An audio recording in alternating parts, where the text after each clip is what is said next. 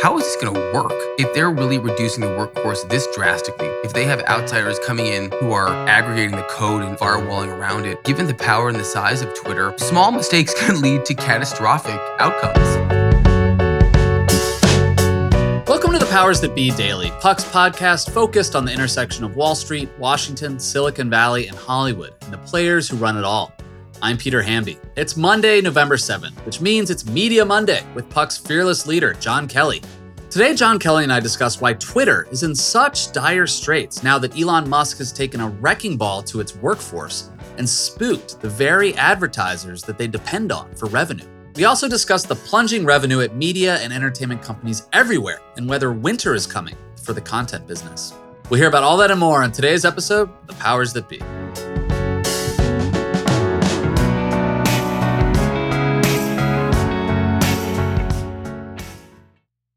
I'm Sandra, and I'm just the professional your small business was looking for. But you didn't hire me because you didn't use LinkedIn Jobs. LinkedIn has professionals you can't find anywhere else, including those who aren't actively looking for a new job, but might be open to the perfect role, like me. In a given month, over 70% of LinkedIn users don't visit other leading job sites. So if you're not looking on LinkedIn, you'll miss out on great candidates, like Sandra. Start hiring professionals like a professional. Post your free job on linkedin.com/recommend today. Happy Monday, everybody. It is the day before Election Day. Go vote if you haven't already. I'm joined as I am every Monday by my boss man here at Puck, John Kelly. John, guess what? Happy 200th birthday, Peter. That's right. That's right. This is the 200th episode of The Powers That Be. Feels pretty good. Do you like the podcast, John? Can you give me some live feedback? Yeah, Peter, you're as naturally charming on the show as you are in real life. You're always a quick-witted guy. And if I've observed anything with delight, it's that you're equally excited to talk about business and media and technology as you are politics. Well, thank you for flattering me. That's very nice. I won't say who this came from, but I did get a very insidery DC text right before coming on that said, I'm really enjoying Puck, and not just because you told me to sign up. It's great. From senior unnamed person in Washington. All I know, and it's just a guess, is that that's not from Ron Klain. But no, it's not. That would be a good guess. Anyway, John, hey, I want to talk to you about Elon Musk and Twitter. He took control of the company a little over a week ago. It feels like Twitter is really confronting some serious challenges all of a sudden. Many of them, most of them are self-inflicted, but some of them, in my mind, are revealing themselves, some things that were a problem before Elon Musk even took over. But the biggest thing that's happening right now is advertisers are pulling back. Twitter is 90%, I think, like an advertising revenue business. Even though Elon Musk and his deputies flew to New York to assuage advertisers, they are pulling some money out of the company. Elon Musk said he's going to lay off half of the employees. And then Elon Musk tweeted on Friday, Twitter has had a massive drop in revenue due to activist groups pressuring advertisers, even though nothing has changed with content moderation. And we did everything we could to appease the activists. Extremely messed up. They're trying to destroy free speech in America. This is a very Trumpy thing to say in my mind. One, by the way, if you're a private company, guess what? You don't have to do anymore. Tell people how much money you're making. So, okay, massive drop in revenue. You're scaring people off there. And then blaming everyone else. Yeah, like I think a lot of people on the left and a lot of Elon Musk critics jumped the gun on claiming that he had already changed a bunch of content policies and he like allowed Kanye West back on. He's going to allow Trump on. Like a lot of the content moderation, a lot of products haven't actually changed. The one thing that's changed is Elon Musk coming in and tweeting out conspiracy theories. And on top of that, like laying a shitload of people off. So it's like the reason advertisers are fleeing feels entirely self-inflicted. It's self-inflicted, but it's also like historically self-inflicted. I remember the great reporting that Nick Bilton did on the early days of this company. You have to remember the psychosis of Twitter that we see now, it really is baked into the DNA of the company in a lot of fundamental ways. We talk about Twitter as being Jack Dorsey's company, but you got to remember it was actually Ed Williams' company. He was the one who put the initial amount of money in when it was Odeo, when it was this kind of audio blogging platform. There were 4 co-founders that all cycled in and out of leadership. The cap table got really screwy. I think Spark got involved early, and there were huge boardroom fights and machinations, CEO transitions. Long story short, Twitter was something that everyone wanted to be involved in for a number of years. And then no one wanted to be involved in afterwards. At a certain point, when Jack orchestrated the coup to get rid of Ev stepped aside, started Medium, and became a sort of internet philosopher. And then Dorsey himself no longer wanted to be involved. And this is a company that really hasn't had a CEO in a decade. And I'm not in any way disparaging the people who work there. Twitter is a huge part of our lives.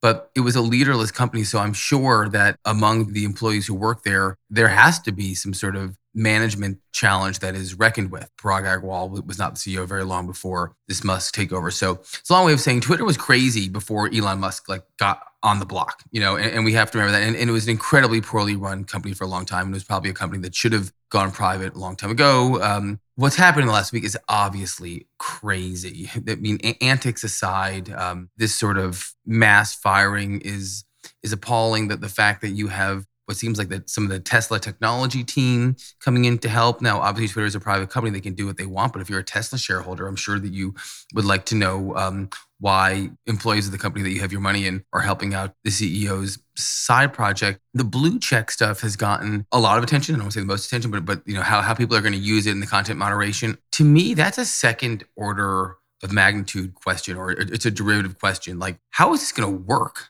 If they're really reducing the workforce this drastically, if they have outsiders coming in who are kind of aggregating the code and firewalling around it, given the power and the size of Twitter, small mistakes can lead to catastrophic outcomes in a lot of ways. And I'm not even just talking about monetization. I'm talking about just general governance and management of the company. They're changing so much in such a short time. And we know from the news cycle we lived through for 4 years what happens when someone expresses something on Twitter, when someone's been hacked on Twitter, when there's an outage on Twitter. Twitter may be a private company now, but it is sort of part of the cultural public trust in a lot of ways. And this hastened like Usain Bolt type of transformation, which he's enacting because he needs to cut costs, because there is great fear that Twitter doesn't make enough money or doesn't throw off enough EBITDA to service its debts, that he could really fuck up in the process and that there could be a significant amount of collateral damage. I feel like I'm the founder and CEO of the Twitter Isn't Real Life crowd. I mean, Yeah, I wrote about this for the Shorenstein Center at Harvard in 2013. Twitter is just more fragile than people think it is. The fragility of the business has been exposed by all this in terms of advertising. And I was tweeting I was tweeting at Derek Thompson on Twitter. Smart guy. I was tweeting on Twitter with Derek Thompson, which is a very media Twitter thing to do. He was talking about this very issue that, this is revealing how dependent Twitter is on advertisers. And in some cases, Snapchat, where I am, Meta, YouTube, I mean, all these places are seeing downturns in terms of advertising revenue and their overall value. But I replied to him and I was like, if you look at the ad products on Snapchat, TikTok, Instagram, Facebook, those are like ad experiences that can be rather compelling for a user and where you want to engage with it. At Snapchat, like one of our first big ads we ever did was one of these like filters where you could like during the Super Bowl dump Gatorade on your face while looking in the selfie camera. And like that was a big ad for Gatorade. It had a ton of impressions. On Instagram, as all of you listening know, like they're really good at targeting. And we've all purchased something off Instagram that we saw like, oh, those shirts look cool. I want to buy a shirt. I saw it on Instagram. Twitter doesn't have compelling ad products. So on top of the fact that like General Motors is pausing advertising on Twitter, my thought is, what is a General Motors ad on Twitter? I've never clicked on a Twitter ad. I just don't understand how Twitter has made a substantial amount of money off of like ad products that are basically just ads that show up in your feed for like Oreos. Like who is that for? And so it's not just that Twitter is dependent on advertising. Their advertising business depends on an ad product that is pretty frail and weak in my opinion. And all of these, like if these things go haywire one way or the other, like, I don't know, Twitter could just shut down for a few days or weeks or maybe forever. I mean, this is just like driven into a ditch. Why is the advertising business so small? Yeah, I don't see a lot of ads on Twitter either. I think a lot of advertisers don't view it as a purchasing space the way that moms use Facebook to buy consumer packaged goods. Instagram has become really a high-end novelty marketplace for your Allbirds or your your new like hemp-based liquor product, and or whatever, or for guys like us, I know probably what just you're like seeing. endless Vori shorts. I'm wearing VR shorts right now. Love the Okay. brand. Celebrate them. I will read your ad copy, Vori. But I think Twitter, it's newsier. It's not as much of a in-app purchase experience, and also, as we know from Elon Musk's own like kind of convulsions, so much of the platform is filled with bots. It's just smaller. It is materially smaller than it's reported to be in any sort of MAU. So it's not a great ad business to start with, and obviously the decision to try and turn users into a revenue line, which is basically what the blue checks are going to be, to go from being free participants to people paying about $100 a year, shows you that they're looking to fill that hole pretty quickly. The blue check thing to me is obviously a disaster for the content moderation world, for disinformation. I mean, any dermatologist who pretends to be a COVID expert will pay for that blue check mark and be able to masquerade as someone serious on the internet. And the blue check mark system has its issues. I mean, like, they were given out willy-nilly. Everyone thinks that they should get one because they're journalists. At the same time, like, that kind of curation, handpicking expertise and giving out those blue check marks and handpicking fame and influence, like, that stuff is important. I mean, you should have a human touch on deciding who gets a blue check mark. And like, anyone can get these things. Like, we vastly underestimate media and information literacy in the country and in the world. And, a lot of people see a blue check, even if they don't automatically think it confers authority, they're just more willing to look at it. I may be less persuaded than you are that blue checks were as powerful as we think them to be, as we in the sort of blue check circle. I think that there was terrible information on Twitter that was pervasive without a blue check, and there'll be terrible information, and some was provided by people with blue checks. I have to think that financially, Elon Musk is motivated to make Twitter a place that people want to have these conversations one way or another. And I don't know if content moderation is going to be the term that they use for it. I don't think people's streams or their own personal channels of who they follow, who they listen to, will change very much based on who's got a blue check and who isn't. But we truly have no idea how this is going to play out. But I think all we can assume is that there is a real profit motive here. I think in 6 or 9 months, the Fed is going to make the banks that issued the debt, the loans to Elon Musk, begin to move it off their balance sheets. And they're going to have to sell it, and they're selling it at 50 or 60 cents on the dollar. The people who are going to buy that debt are some bad dudes. And there's a scenario in which the banks could own this thing one day. And he's, I have to assume that he's very motivated to make sure that doesn't happen. All right, John, when we come back, I want to talk about some of the forces we're talking about right now, advertising revenue being one of them, and how it's about to affect the broader media landscape.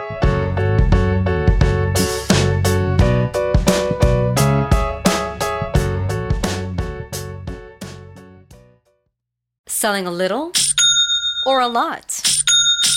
Shopify helps you do your thing, however you cha-ching. Shopify is the global commerce platform that helps you sell at every stage of your business. From the launch your online shop stage, to the first real-life store stage, all the way to the did we just hit 1 million orders stage. Shopify's here to help you grow. Whether you're selling scented soap or offering outdoor outfits, Shopify helps you sell everywhere. From their all-in-one e-commerce platform to their in-person POS system, wherever and whatever you're selling, Shopify's got you covered. Shopify helps you turn browsers into buyers with the internet's best converting checkout, 15% better on average compared to other leading commerce platforms. And sell more with less effort thanks to Shopify Magic, your AI-powered all-star. Shopify powers 10% of all e-commerce in the US. And Shopify is the global force behind Allbirds, Rothy's, and Brooklinen, and millions of other entrepreneurs of every size across 175 countries. Plus, Shopify's award-winning 24/7 help is there to support your success every step of the way. Because businesses that grow with Shopify. Sign up for a $1 per month trial period at shopify.com/Odyssey Podcast, all lowercase. Go to shopify.com/Odyssey Podcast now to grow your business, no matter what stage you're in. Shopify.com/Odyssey Podcast.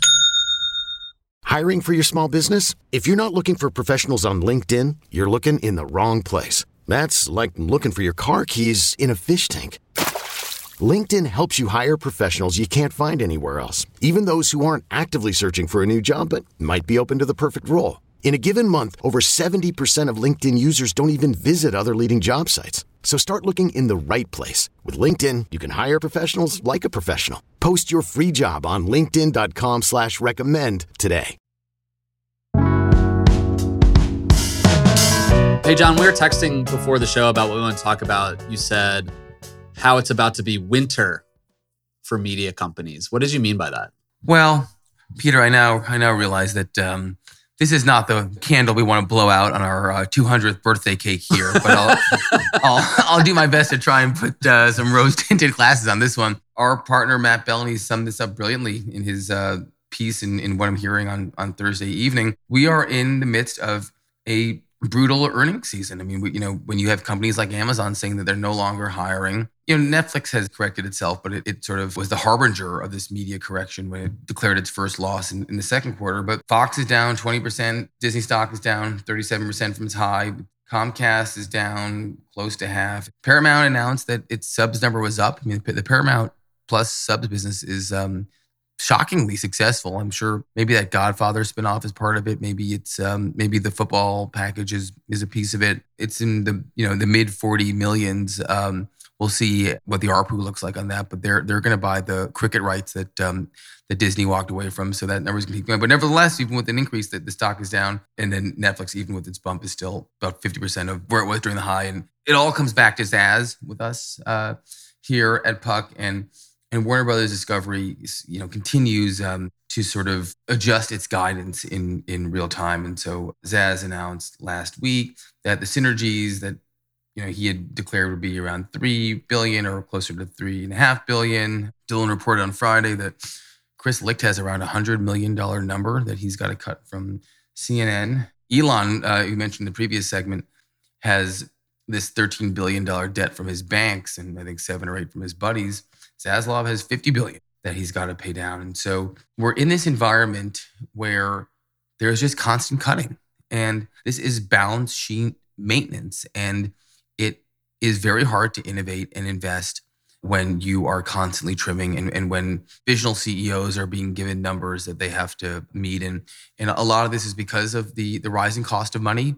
We lived in an economy where money was very cheap for a long time. So this affects not just traditional central banks, but also private equity, which is a maybe $6 or $7 trillion industry at this point, and it relies on inexpensive debt to lever up companies and then figure out exit options. So it's rough sledding out there, man. It is brutal, and I think that it is hitting media hard. And what's interesting to me, without being too provocative, is how much of this is corrective, meaning we'll muddle through it and the picture will look different in 18 months, and how much of it is just a suggestion of changes to come, meaning that a lot of entertainment media is going to kind of follow a path of publishing or music decades earlier, where there's further consolidation and the overall industry is a little bit smaller among fewer players as the real opportunities shift to gaming and the metaverse and whatever else is next. If I knew the answer, obviously I would have bought Twitter, but it seems like we're getting some clues now. With the plunging value of all these entertainment companies and media companies, how much of this is the great reckoning that we've been talking about for like 10, 15, 20 years now, where attention and eyeballs are no longer in movie theaters and they're not for following around like whatever's on linear cable programming, and they're moving to streaming, and individual creators on the internet and social media are creating their own stuff that's pulling eyeballs away, and there's cord cutters. So there's that, like the Big Bang Theory of media is happening right now. Or is it just a slumping economy? It's a little bit of both, but I think also, to your previous point, there was a mythology that was articulated by sort of new media wannabe barons, people like the Shane Smiths of the world, that there was a binary change. You were going from one analog world to a new digital world. And it turned out that it's much more complicated, not to sound like Marxian, but like it's a dialectic. You go back and forth a lot. I think if Zaz has shown anything in his career, and particularly in what he's trying to do with Warner Brothers Discovery, you want to hold on to the revenue that you can while investing in the future, but doing so in a way that doesn't totally cut off your nose to spite your face, which was sort of the Jason Kilar strategy, to just move everything to the future, which actually ignores some real-time revenue. It's not simple. It's a total choreography that has to be timed perfectly. And there are just more players in this space. The biggest difference between now and 2 or 3 years ago is that everyone is a streamer. And it turns out that as everyone's become a streamer, air quotes, Wall Street, meaning the banks and the financial analysts that cover these companies at the banks, have gotten more sophisticated about what's important to be a streamer. So when Netflix was on its meteoric rise, what mattered significantly was that top line revenue number. And we saw this in other businesses too, like the New York Times in its earnings calls would constantly talk about the top line subscriber number. Now, these analysts are increasingly focused, as you would expect, especially in a headwind-filled macroeconomic environment, on the average revenue per user. How much money are you really bringing in? If you have 50 million subscribers, but like 12 million of them are paying $40 a year, mainly for Indian Premier League cricket, how valuable are they? Not as valuable. And so the market's gotten a lot more sophisticated. The market's gotten terrible. And the sugar high of the stimulus package has gone away. And there probably are a lot of companies out there that are trying to tell a story about being something that, frankly, they just are plainly not. And this is the moment when that gets revealed. Wow.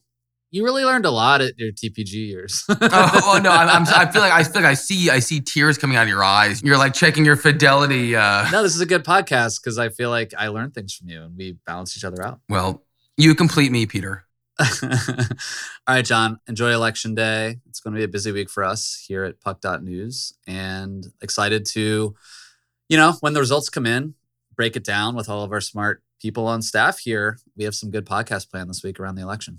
Yeah, can you give us one prediction before we get out of here? Oh my gosh! The only caveat is it has to be exactly right. It has to be exactly right. I don't want to make any predictions about Election Day because Nate Cohn of the New York Times said that respondents to polls are lower than they've ever been for the New York Times polls, and white registered Democrats are like 28% more likely to respond to a poll than anyone else. And so, like the notion that there's a shy Trump voter and shy Republicans embedded in these polls, that they're not responding to polls, that should favor Republicans on Election Day. But we shall see. Yeah, we've seen how persuasive especially the sort of McConnell Senate Leadership Fund strategy has been, just pumping money in the last minute into these races, and how all these races that we thought were over have tightened. It's gonna be wild. All right, man. See ya. All right, buddy. I'll talk to you later. Thanks so much for listening to another episode of The Powers That Be. As a reminder, The Powers That Be is the official podcast of Puck. We'd like to thank Ben Landy, Liz Goff, and Alex Bigler for their editorial and production guidance.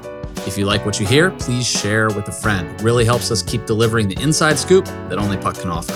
Follow us on Twitter at Puck News. I'm Peter Hamby. See you tomorrow. This has been a presentation of Cadence 13 Studios. Please listen, rate, review, and follow all episodes wherever you get your podcasts. The Powers That Be Daily is executive produced by John Kelly, co-founder of Puck, and Chris Corcoran, chief content officer and founding partner of Cadence 13.